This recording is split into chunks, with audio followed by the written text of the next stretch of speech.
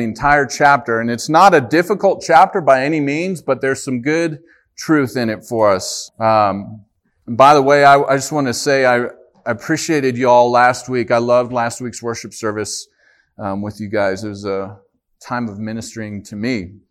Appreciate you all. We can see the light at the end of the tunnel with the book of Acts. We're going to cover all of chapter 24. And then after this, there's going to be 4 more chapters left in the book. Now, it won't be 4 more weeks. We're going to take March 24th is going to be an ordination service for our leaders. We're going to have Easter coming up, but we're getting close. And then from there, we're going to do a pretty big series on discipleship, which I'm really excited about. So just keep that in mind.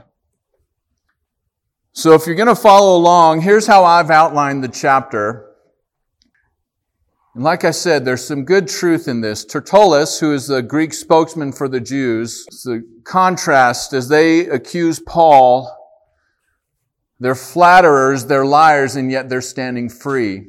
Where Paul, on the other hand, is the one in chains, defending himself, and he's the truthful yet imprisoned one. And then Felix, who's presiding over the trial, his governor, was knowledgeable of the way and yet greedy.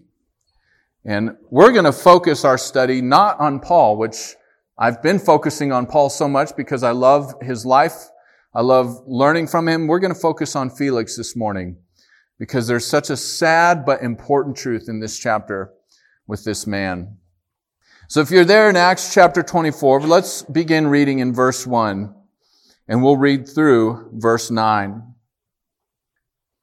Luke writes, after 5 days, the high priest Ananias came down with some elders and a spokesman, one Tertullus. They laid before the governor their case against Paul. And when he had been summoned, Tertullus began to accuse him, saying, since through you we enjoy much peace, and since by your foresight, most excellent Felix, reforms are being made for this nation in every way and everywhere, we accept this with all gratitude. But to detain you no further, I beg you in your kindness to hear us briefly. For we have found this man a plague, one who stirs up riots among all the Jews throughout all the world and is a ringleader of the sect of the Nazarenes. He even tried to profane the temple, but we seized him. By examining him yourself, you will be able to find out from him about everything of which we accuse him. Now, if you have a translation that didn't quite follow there, hold on, we'll get to it. Verse 9, the Jews also joined in the charge, affirming all these things that were so. So if you remember, Paul has been brought down to Caesarea because Lysias was informed by Paul's nephew that the Jews were going to kill him. So in the middle of the night, Paul was rushed out with over 480 soldiers and brought down safely to Caesarea to be kept guard from the Jews' plot to kill him. And he was there for 5 days, verse 1 says, before the high priest Ananias, who, if you remember from last chapter, presided over the Sanhedrin council that examined Paul. And it was to Ananias that Paul said, God will strike you, you whitewashed wall. Remember, Ananias ordered that Paul be beaten, take blows, literally. He was a hypocritical and very wicked high priest. He had no regard for the law of God. He had regard for himself. But he shows up with some of the elders, and then a spokesman, literally an orator, or a lawyer, you could say, whose name was Tertullus, which is a Greek name. So we're not sure if Tertullus was a Roman lawyer, or if he was a Jew, a Hellenized Jew, a Greek-speaking Jew, who was familiar with the law of Rome. But in either case, this practice of hiring out someone familiar with Roman law was a common practice. The Jews did it very often. They weren't as versed or knowledgeable with Roman law, and so they would hire it out. That's who Tertullus is. He's not necessarily for or against Paul. He's been paid money. And so he's going to say what they want him to say. It's a nasty group of people here that's accusing Paul, that's standing before him. And it's a sad picture that they're the religious people, and yet they're vile. They didn't care anything about truth. we're going to see that they accused Paul essentially of three things, and not one of them was true. They're just trying to have Paul murdered because they weren't able to do it themselves. So let's look at these charges. First of all, Tertullus opens up in verse 2, "Since through you we enjoy much peace, and since by your foresight, most excellent Felix, reforms are being made for this nation. In every way and everywhere we accept this with all gratitude." So Tertullus opens up with a word, flattery. And I want to talk about this flattery because there are actually many scriptures that warn us against the use of flattery. Let me define what flattery is. Let me say this first. Let me back up. How do we know this is flattery? Well, the things that he says here of Felix, we enjoy much peace, and everything that follows was false.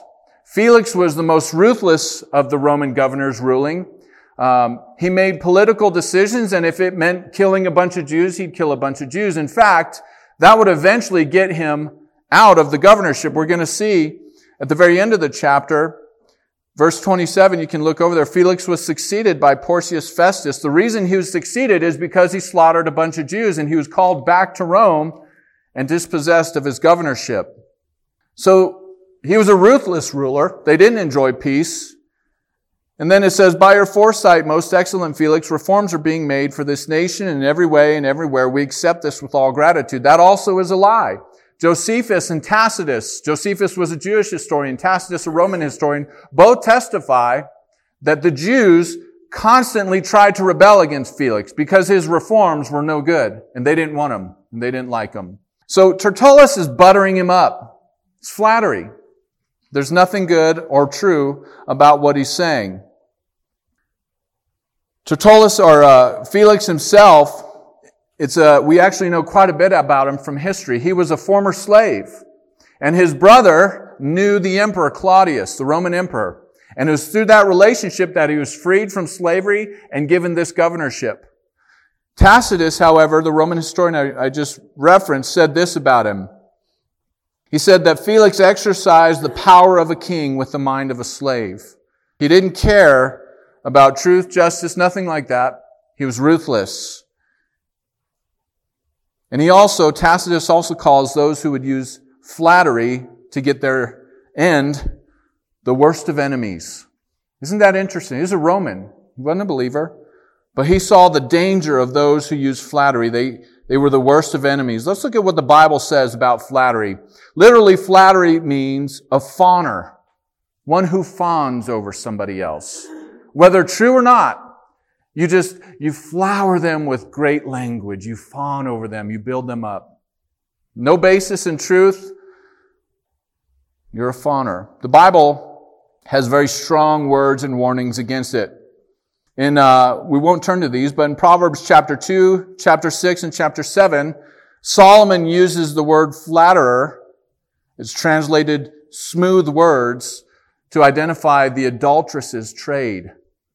The adulteress uses smooth, flattering words to draw you in to your death, is the idea. In Proverbs 26:28, he warns us, "A lying tongue hates its victims, and a flattering mouth works ruin." Psalm 12, 2-3, here's what David prayed. "Everyone utters lies to his neighbor. With flattering lips and a double heart they speak. May the Lord cut off all flattering lips, the tongue that makes great boasts." But even worse, there's some uses in Scripture that speak about and highlight the use of flattery in the context of theology or doctrine and how dangerous this is. In Ezekiel, for instance, chapter 12, 23 and 24, the Lord says to Ezekiel, "Say to them," this is apostate Israel, "The days are near and the fulfillment of every vision is near. For there shall be no more false visions or flattering divination within the house of Israel." What marked the false prophets to Israel was not only the untruthfulness of their message, but the way in which they presented the untruthfulness. They used flattering divination. Here's an example of what they would say. "Peace, peace, God is for you," when there is no peace, the prophet says. flattering words. You're okay. Everything's fine. You're God's chosen. When they were actually coming under judgment. That's an example. Daniel 11 gets even more specific, however. Chapter 11, verse 31 and 32, which is a prophecy about the Antichrist. Remember, Jesus identified the abomination which makes desolate, or the abomination of desolation, as it's translated sometimes. It's found in Daniel 11, 31 and 32. And here's how the Antichrist is identified. Now pay attention to this. This is important. It says, they shall set up the abomination that makes desolate. That's the Antichrist. He shall seduce with flattery those who violate the covenant. You see, the world ruler, the Antichrist, will be characteristically marked by the use of flattery. It's no small word, and it's no small practice. There's one use of this word in the New Testament. It's used by Paul. But I want you to hear the context in which he said it. This is 1 Thessalonians. Paul says, we never came with words of flattery, as you know, nor with a pretext for greed. God is witness. You see, flattery masks a covetous heart. That's what it's doing. When you're using flattery with somebody, what you're really trying to do is get something out of them. And so it's an ultimately selfish practice of language. You'll use whatever it takes to sway them to get what you want. That's what Tertullus does here. So there's a twofold point from this in the use of flattery for the church. And I want to focus on this because, unfortunately, as I listen to pastors preaching, there are many good pastors who aren't afraid to say the truth. But flattery has become a common practice from the pulpit. And that terrifies me. Preachers are more scared of running off people than telling them the truth in love. Now, I'm not saying you get up here and become a bully pulpit and beat people up. But if they're in danger, you warn them. You don't butter them up. So the point is, refrain yourself from flattering speech. Don't fall into that practice. What it shows is that there's a fear of man in your heart if you do that, rather than a fear of God. You don't want to be characterized by one who just butters people up all the time. It's an evil, covetous practice that the Scripture never paints, not one time, paints in a good, acceptable light. But second, be aware of people, especially preachers, unfortunately, who make use of flattery. Especially use of flattery from the pulpit. I know we've got a lot of transient military folks, and so you guys are coming to many churches throughout your career. When you see preachers standing up here in the sacred spot, the pulpit should be a sacred, truthful, truth-telling spot, but all they're doing is trying to butter you up, tickle your ears with what sounds good. Beware of those people. They've got nothing good in that practice. How should we be, on the other hand? Turn with me real quick to 2 Corinthians. I love this verse. 2 Corinthians chapter 2. Here's an example of how we should be with our words in contrast to the use of flattery. And then we'll get back to our text here in Acts, following this little rabbit a bit. Verse 17, here's what Paul said. 2 Corinthians 2:17. For we are not like so many peddlers of God's word, but as men of sincerity, as commissioned by God, in the sight of God we speak in Christ. That's a powerful statement. Paul just told us we are not peddlers of God's word. I'm not simply up here to peddle this to you in order to gain money. That's the idea. People, even in Paul's day, would preach out of false motives, bad motives, Philippians chapter 1. Many do it to gain wealth. This is common today. You don't have to go far on the TV to see preachers who preach just to gain wealth. They're flatterers. They're condemned by the Lord. That is never the motive for preaching God's word. Men of sincerity. Jesus said it this way very simply in the Gospel of Matthew, Sermon on the Mount. Let your yes be yes and your no be no. Anything beyond that is sin. if you can't simply say yes or no and be sincere to your words. Proverbs also warns us, where there's a multitude of words, sin is not far behind. It's a good picture. Let's get back to the book of Acts and look now at the charges that they're laying out against Paul. There's 3 of them. There's a personal charge. Tertullus said, "We have found this man a plague." The second charge is a political charge, which is potentially the most serious for Paul. We're going to look at it. Tertullus says he stirs up riots and he's a leader of the sect of the Nazarenes. There's 2 in there that we're going to look at. The third was a religious charge. He tried to profane the temple. So let's look at these and what they're getting at in this. The first charge, the personal charge, this man is a plague. Well, this is pretty subjective. Paul himself said, "I'm considered as the refuse, the offscourging of all the earth."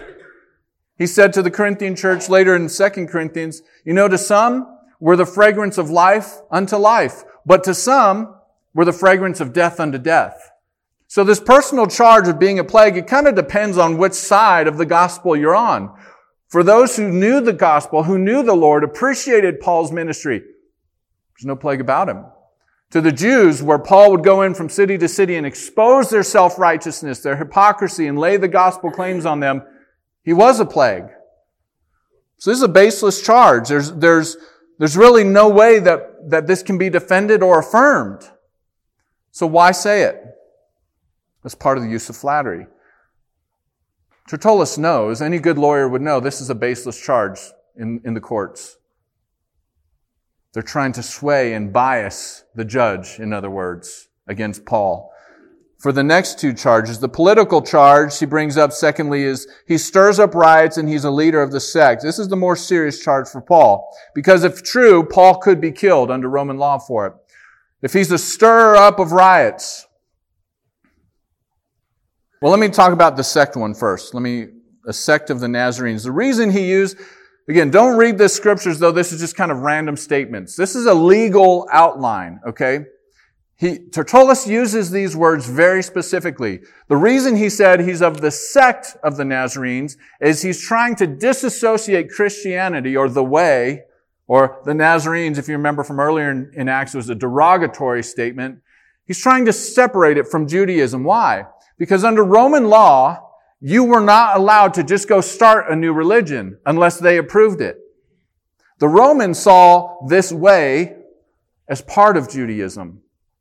Judaism had already been approved under Roman law, so there's no problem with this. Tertullus is trying to show Felix, no, this is a sect. It's a new religion. It's condemned. You've never approved it under Roman law. It's a very serious charge. The second one, a stir up of riots, is the most severe politically because it would have major consequences under Roman law. At this time in history, you've heard of the Pax Romana. Okay? Pax Romana was the Roman peace, is what it meant. And anything that came up in Rome that would threaten the Pax Romana, they put down very quickly to maintain that Roman peace. And so Paul being charged as one who stirs up riots is a direct threat against the Pax Romana, and they would deal quickly and severely with him if it's true. Remember at Ephesus, when the riot started at Ephesus, and it was the Ephesian leaders who had to go into the amphitheater and say, hey, we are in danger of violating the Roman peace. If there's nothing against these men, dispel before charges are brought against us. You remember that? It's the same thing. But in a way, everywhere Paul went, there were riots, right? But they weren't caused by him. That's the difference. Paul preached the fulfillment of Judaism in Christ, and those who listened hated it. Paul preached that Jesus Christ was Lord. That is a direct threat against Caesar being Lord. However, under Christianity, there was never the authority for Christians to rebel against those earthly authorities, right? Remember what Jesus said when he was tempted? They brought a coin to him and said, is it lawful to pay taxes to Caesar? What did Jesus say? Render unto Caesar what's Caesar's, render unto God what's God's. He's establishing a political posture there. Hey, submit to the authorities. If it's theirs, it's theirs. But if it's God, submit to Him. Peter would write in 1 Peter to pray for the kings, pray for the rulers, submit to your authorities, right? That's the attitude of Christians to ruling authorities. Why? Romans 13, Paul writes, because God has established those authorities for our benefit. So rather than rebelling against human authorities, no, we worship another king, but we still submit. Now, obviously, we don't submit if they're telling us not to preach Christ or something like that. Then we suffer for it. But Paul lived in submission everywhere he went. It's interesting. This attack was also used on Jesus by the Jews. You remember that? Turn real quick with me to John, the Gospel of John, chapter 19. This is a powerful political charge that an enemy could bring against someone, and they know that if there's any possibility of this charge sticking, they would get their way. In John 19, Jesus is before Pilate. Verse 12, it says, from then on, Pilate sought to release him. That's Jesus. But the Jews cried out, if you release this man, you are not Caesar's friend. Everyone who makes himself a king opposes Caesar. So when Pilate heard these words, he brought Jesus out and sat down on the judgment seat at a place called the Stone Pavement, and in Aramaic, Gabbatha. Now it was that day of preparation of the Passover. It was about the 6th hour, and he said to the Jews, behold, your king.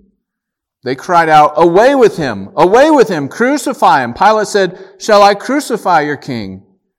And the chief priests answered, we have no king but Caesar. It's all political jargoning to get what you want. This is a terrifying practice, by the way, when politics are used for these kinds of ends. Without care of truth, without care of righteousness, justice, it's simply political posturing. They're doing it again to Paul. Why? Because it works.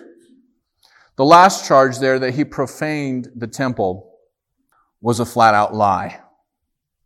Now, why they bring this up is because the Jews were allowed by the Romans, when it came to issues regarding their own religious law, the Jews were allowed to exercise that law autonomously from Romans. Even in certain cases, they were allowed to exercise the death penalty. And so, what they're arguing is, look, he profaned our temple, and according to your own allowance, we're allowed to deal with him.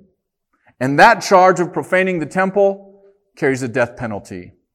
Now here's what I mentioned earlier. Some of your Bibles, I'm preaching out of the ESV. Some of your Bibles may have some verses that the ESV did not insert in. And this is why, because in the earliest of the Greek manuscripts that we have, in many of them, those verses are not in there. In some of them they are, and so they chose to leave them out and put a footnote and say, hey, here's the verses that are not contained in the ESV text. It's the end of verse 6, all of verse 7, and the beginning of verse 8.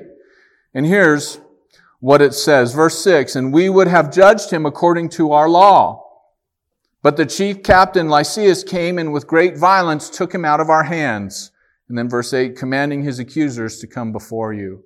That's not in the ESV translation, but it is in some early manuscripts. Here's the thing. Whether or not it was in the originals or not, we don't know.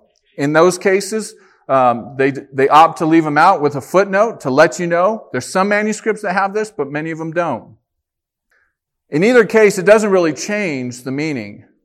If these verses were in the original, then what Tertullus is saying is Lysias, remember Lysias was the tribune who grabbed Paul out of the Jews' hands and rushed him off to Caesarea. What they're saying is Lysias stepped outside of his authority and violated our law. We would have judged him according to our law, but you stole him from us. That's why we're standing before you today. If those verses weren't in the original, then Tertullus is simply saying, Felix, you examine them and you'll find these things to be so. Okay? Either way, that's the religious charge. And without a doubt, they're trying to get Felix to say, give Paul back to the Jews and let the Jews deal with him. Because they knew what they wanted. They put him to death immediately. Felix, however, was smarter than that. As we'll see, he knew the Jews and he knew Christians. He also had received the letter from Lysias explaining why Lysias was sending Paul to Felix. No charges were ever brought against Paul. He couldn't ascertain what was going on, and the Jews were trying to kill him, so he sent him off. So Felix wasn't swayed by these false arguments. The sad part of this is, and the reality is, that the Jews here are flatterers, they're liars, they're murderers, and yet they're the ones standing free, accusing. While Paul is bound in chains, innocent. That's often the reality and position that Christians will find themselves in this world. So don't be surprised nor try to avoid it. You endure it. Paul did. And we'll see as we finish the book what that led to. Often, for you as a Christian, lies and deception will afford someone, using lies and deception will afford someone to escape consequences, to supposedly keep them free from unwanted circumstances. But eventually, as the proverb says, he who digs a pit for his enemy will fall himself into it. That's exactly what happened to the Jews. In fact, if you look at history, just a few short years later, maybe roughly 8 years later, the Jews themselves were destroyed and the temple wiped out by the Romans. Why? For starting a riot. The very thing they're trying to cause or put on Paul. So they fell into the pit they themselves are trying to dig. Let's look at Paul real quickly and then move on to our last. Paul, truthful and yet imprisoned. And I want you to notice how Paul, beginning in verse 10, addresses Felix. He addresses him with respect, but not flattery. Okay? In verse 10, when the governor had nodded to him to speak, Paul replied, "Knowing that for many years you have been a judge over this nation, I cheerfully make my defense. You can verify that it is not more than 12 days since I went up to worship in Jerusalem, and they did not find me disputing with anyone or stirring up a crowd, either in the temple or in the synagogues or in the city. Neither can they prove to you what they are now bringing up against me. But this I confess to you, that according to the way, which they call a sect, I worship the God of our fathers, believing everything laid down by the law and written in the prophets, having a hope in God, which these men themselves accept, that there will be a resurrection of both the just and the unjust. So I always take pains to have a clear conscience toward both God and man. Now after several years I came to bring alms to my nation and to present offerings. And while I was doing this, they found me purified in the temple, without any crowd or tumult. But some Jews from Asia, they ought to be here before you and make an accusation, should they have anything against me. Or else let these men themselves say that the wrongdoing they found when I stood before the council. Other than this one thing that I cried out while standing among them, it is with respect to the resurrection of the dead that I'm on trial today." So Paul begins answering these charges. The first answer that Paul gives answers the temple charge. He profaned the temple. And he gives Felix a timeline. He says, it's not more than 12 days since I went up in worship in Jerusalem. 7 of those days, you remember the vow that Paul had taken was 7 days, and he was going to present himself after the 7th day to the priests. And on the 7th day, before he could do that, was when Paul was grabbed and seized. And then it had been 5 days down here in Caesarea. 7 plus 5 is 12. All Felix would have had to do to see if Paul is telling the truth is go to the temple priest and see, hey, did Paul sign up for these rituals? When was the ritual going to end? Very easy to verify. And so Paul was adamant and gave Felix all he needed to check out this claim. And it says in verse 12, they didn't find me disputing with anyone or stirring up a crowd, either in the temple or in the synagogues or in the city. Remember, as the Jews from Asia saw Paul in there and they suspected that he'd brought the Greek in. And so they grabbed him and seized him and said, Jews everywhere, come help. This is the man who stirs up, who hates the law, who hates the temple, right? They're the ones who caused the riot. Not Paul. He was in there worshiping. And again, he points out those Jews who grabbed me, the Jews from Asia, should be here to make those accusations. If they have something against me, if not, these men need to do it. By the way, that's one of the tenets of the law, is that one being accused has the right to face his accuser. It's right and it's just. You should always have the right to face your accuser. And Paul points that out. Once again, they don't care about the law or righteousness or truth. So Paul was not in the temple desecrating or profaning the temple. In fact, in verse 17 and 18, he says, after several years, I came to bring alms to my nation, to present the offerings. Remember, that was the offering from the whole Gentile churches, writes about in Corinthians. He came to bring the offering from the Gentile churches to his Jewish brothers as a means of unifying the church. And he's worshiping in the temple. In verse 18, while I was doing this, they found me purified in the temple without any crowd or tumult. So in regard to the temple charge, which could have carried a death penalty for Paul under Jewish law, it's false. Absolutely false. And Felix could discover that truth. But he also, in verses 14 through 16, identifies for Felix what they mean by a sect. Look at verse 14 with me and following. But this I confess to you, that according to the way, which they call a sect, I worship the God of our fathers. Now this is important how Paul says this.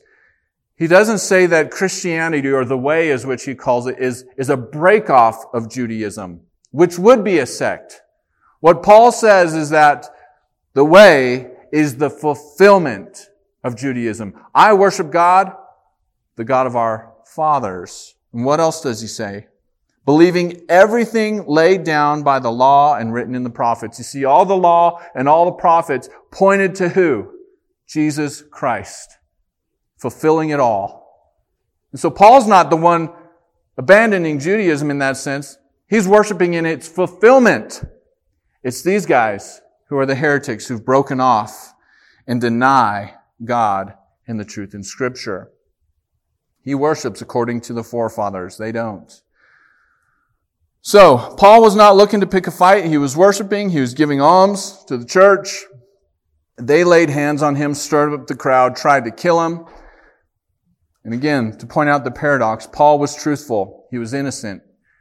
And yet he's the one standing there in chains, having to defend himself. Again, this will be the place you often find yourself in as a Christian, especially as the world more and more and more rejects any worldview truth claims that we made here too.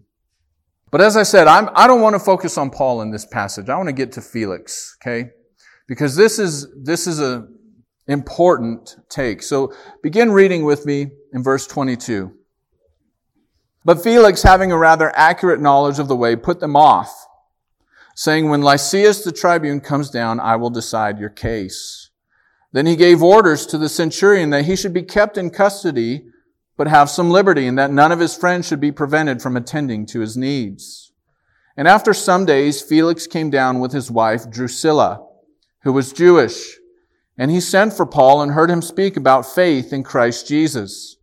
And as he reasoned about righteousness and self-control and the coming judgment, Felix was alarmed and said, go away for the present. When I get an opportunity, I will summon you. At the same time, he hoped that money would be given him by Paul, so he sent for him often and conversed with him. When 2 years had elapsed, Felix was succeeded by Porcius Festus, and desiring to do the Jews a favor, Felix left Paul in prison. Several things we're going to talk about. The first there, integrity versus inconvenience. Paul is here the model example of integrity. He doesn't speak in anger. He speaks truthfully and he speaks pointedly. But this whole thing was an inconvenience for Felix. He says to the Jews, he puts them off. Verse 22 says, when Lysias the tribune comes down, then I will decide your case. Well, in 2 years, Lysias was never able to come down. It was an inconvenience. Why? Because this could have stirred up the hornet's nest just like it would have with Jesus. The Jews were prone to stir up riots and the Romans knew it. Felix could discern that these men wanted Paul dead, just like they did with Jesus. And when Pilate wanted to release Jesus, what did the Jews do to the crowd? Stir them up. And fearing the crowd, fearing the mob, what did Pilate do? Abrogated justice and gave Jesus over to be crucified. It's essentially what Felix does to Paul. It's essentially what Felix does to Paul. But you don't find Paul complaining. The model of integrity versus political inconvenience. It's a sad truth. But unfortunately, political leaders today are the same way. This is why when truth, when justice, when things that are right do not lead a people group, especially politicians, all kinds of injustices are created by those in political authority. This is not an uncommon situation, but unfortunately, for Felix, it's one that's costly for him. So we never see Paul complain. He takes advantage of the opportunity to preach the gospel. That's what's so cool. That's the humility of Paul. Interest versus indifference. We're told that Felix had a rather accurate knowledge of the way. He had an interest in the way. We're told that he would send often to hear Paul and to speak with him about faith in Christ Jesus. But the indifference is alarming. The text tells us that when Felix became alarmed as Paul reasoned with him about righteousness, self-control, and the coming judgment, he put Paul off. Now the indifference is this. He was indifferent to his own soul, which is the most terrifying and sad kind of indifference people display every day. They can know the truth. They can hear the truth. They can even have an interest in the truth. And yet when they reject it, they're only showing the indifference to their eternal happiness in Christ. It's so sad. What's ironic here is that Felix is Latin for happy. That's literally what Felix means. And yet he made the most unhappiest of choices that he could ever have made in rejecting the gospel. Innocence versus influence in verse 27. When 2 years had elapsed, Felix was succeeded, and he left Paul in prison, desiring to do the Jews a favor. Paul was innocent. He suspected it. The case and testimony proved it. And yet it would have been a riotous opportunity for the Jews. And so Felix uses his influence, desiring to keep the Jews at bay. And by the way, why do you think Felix would want to do the Jews a favor? Well, historically, like I said, we know much about Felix. He'd already been threatened by the Roman leaders in Rome over his treatment of the Jews. I think Felix left him in prison desiring to do the Jews a favor, to smooth things over with them. He's using his position and authority as an influence with them. Ultimately, it didn't work. He was replaced because of his wickedness. Let's talk about some other things. Felix here is the proverbial example of being so close and yet so far. And think about this. Felix really is a picture of so many people today. So many people are so close to the truth. They are so close to having eternal life, and yet they're so far. This is such a sad example of one who missed his opportunity. It's what he said in verse 25, when I get a more opportune time, I will summon you. I'm going to talk about that in our next slide. But what that statement really shows is his own deception. He himself is deceived. Let me ask you this. How many of you know that you'll have an opportunity tomorrow? Good. You don't know that. The arrogance of Felix said, when I get around to it, I'll speak about this and think about this some more. Remember what Jesus said? You fool. Tonight your soul will be required of you. And what will you give? This is the deception that millions of people are in. They touch the truth, they taste the truth, they hear the truth, and they never respond in faith. They put it off, put it off, put it off. Felix was willing to trade the treasure of the gospel in hopes that Paul would give him gold. Isn't that sad? You see, here's what's going on. Felix was a very sinful guy. We know from history, his wife Drusilla, who we're told by Luke was Jewish, this was an adulterous relationship. He literally stole Drusilla as a married woman through deception, caused her to divorce her husband, and was in this relationship. We know that he wanted Paul to give him bribes. According to Roman law, it was forbidden for leaders to take bribes. Tacitus, the Roman historian, I quoted, saying, hey, they're workers of evil, right? And yet Felix is here, greedy for money. So he kept calling Paul to listen to him in hopes that what? Paul would say, hey, here's a couple $100, let me out. He had a love for money in his heart. He was in an adulterous relationship. And so as Paul reasoned with him, as we're told about righteousness, he became alarmed. Why? He couldn't deny that he was unrighteous. What else did Paul reason with him about? Self-control.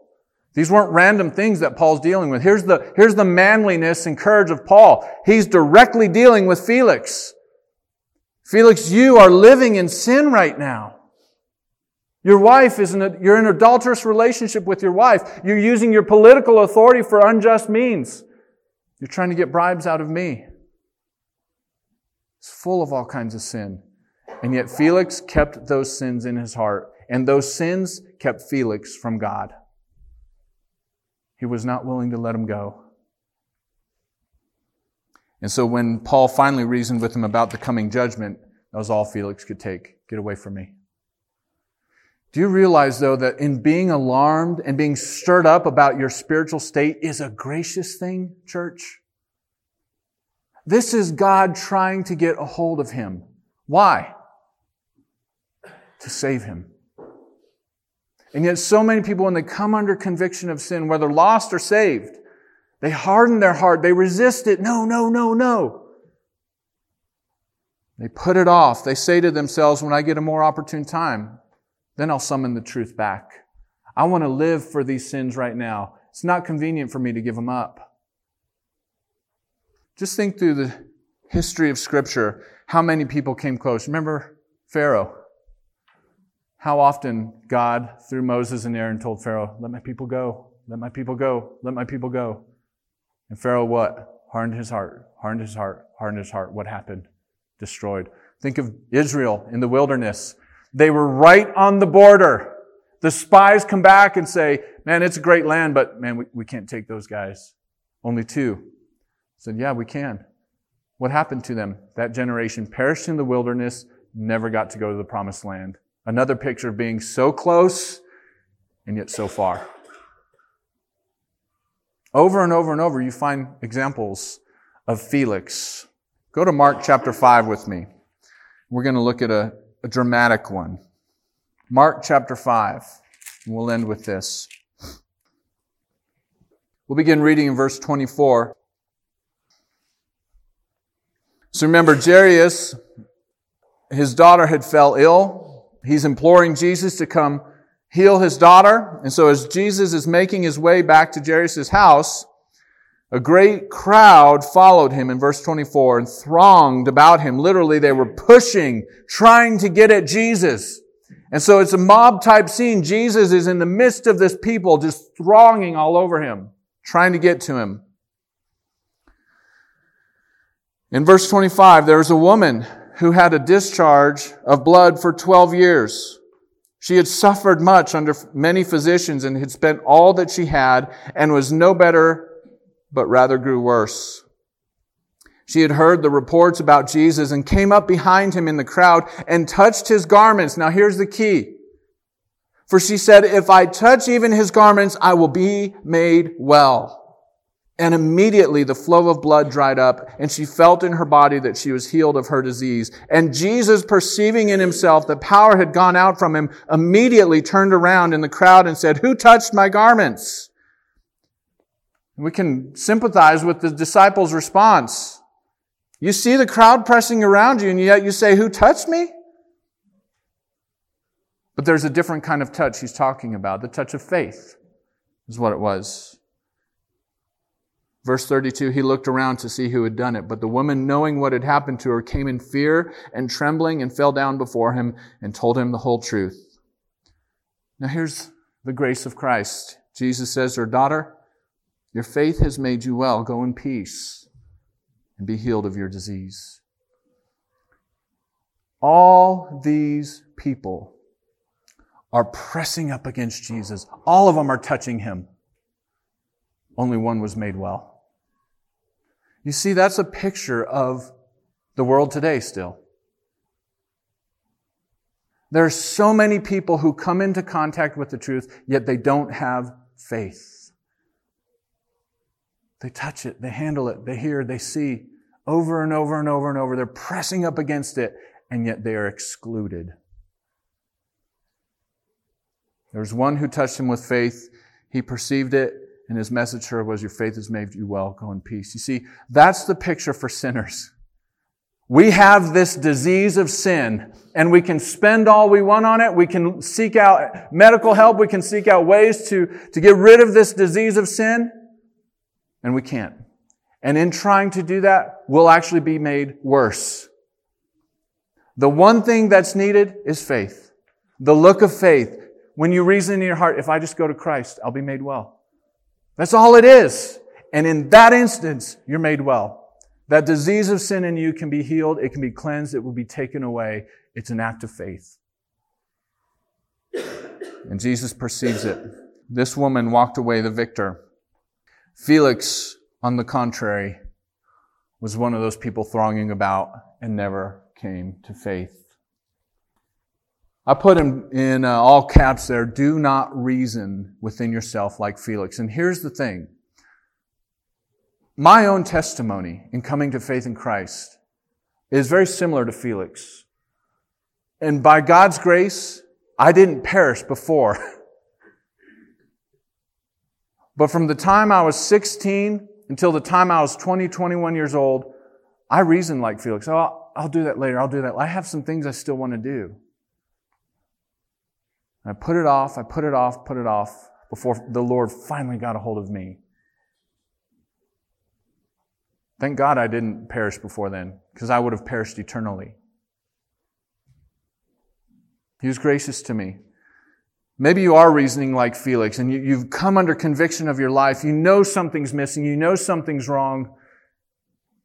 And you're hearing the truth that it's Jesus that you need, and you're just putting it off. My encouragement is listen to what Paul says.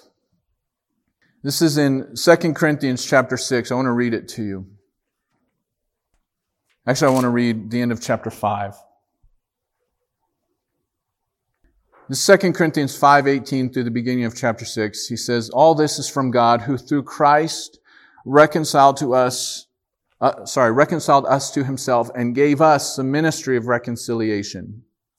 That is, in Christ, God was reconciling the world to himself, not counting their trespasses against them, and entrusting to us this message of reconciliation. Therefore, we are ambassadors for Christ. God is making his appeal through us. We implore you on behalf of Christ, be reconciled to God. For our sake, he made him to be sin who knew no sin, so that in him we might be the righteousness of God. Now here's chapter 6. Working together with him, then, we appeal to you not to receive the grace of God in vain. For he says, in a favorable time I listened to you, and in a day of salvation I have helped you. Behold, now is the favorable time. Behold, today is the day of salvation. The book of Hebrews also quotes that verse. And it goes on to say this, if you hear his voice today, don't harden your heart. Today's the day of salvation. I wonder what it would have been like to listen to Paul one-on-one. Felix had an opportunity that not many people did. Paul the Apostle, man, wouldn't you just love to sit at his feet? Felix got it, and he walked away. Don't be like Felix. If you hear his voice, if he's drawing you, don't harden your heart. He's drawing you because he wants to heal you. He wants to save you. Now I'm going to pray.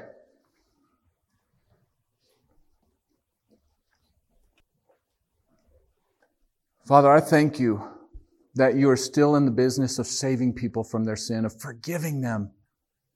Father, and that just as we saw in Felix, you strike their conscience with fear, not to condemn them, but to awaken the reality of the situation they're in, that they are in danger. And you are giving people opportunity to turn to you and live, to be healed, to be saved, to be forgiven, to be made new. Father, if you're working in any here, I pray you give them faith to come to you, Lord. May your Spirit communicate not only the terror of your wrath, but the joy of being set free. For Paul said, those who are in Christ Jesus are no longer under condemnation. But it is a terrifying thing to have to deal and bear our own sin. Who can stand before you, Lord? You are righteous, you are holy, and we are all guilty. So, Lord, I pray for any who don't know you yet, that you don't allow them peace until they come to faith. Father, that you cause a restlessness in them until they seek and find the answer in you. Father, that they would come to know you as their sin bearer, as their burden bearer, that their conscience can be made clean, that they can have peace, they can have hope, they can have forgiveness, they can have joy. And all it is the look of faith. They see you as their need, as their answer. Father, they see you as being crucified as the payment for their sin, that they will not have to pay anymore, and they trust you, Lord. Do that work in their heart, Father. Father, for those who do know you, grow us in the joy of our salvation. In these great truths, Lord, that you are in the world reconciling people, and you didn't count our trespasses against us, but rather you forgave. Because it was your good pleasure. You came to seek and save the lost. You came not for the righteous, but sinners, you said, because you love us. Despite those things, Lord. You've taken our sin away. You've hidden it from your face. You've cast it as far as the east is from the west, so that we can stand and behold you and not be ashamed. Thank you, Lord. Pray all these things in Christ's name. Amen.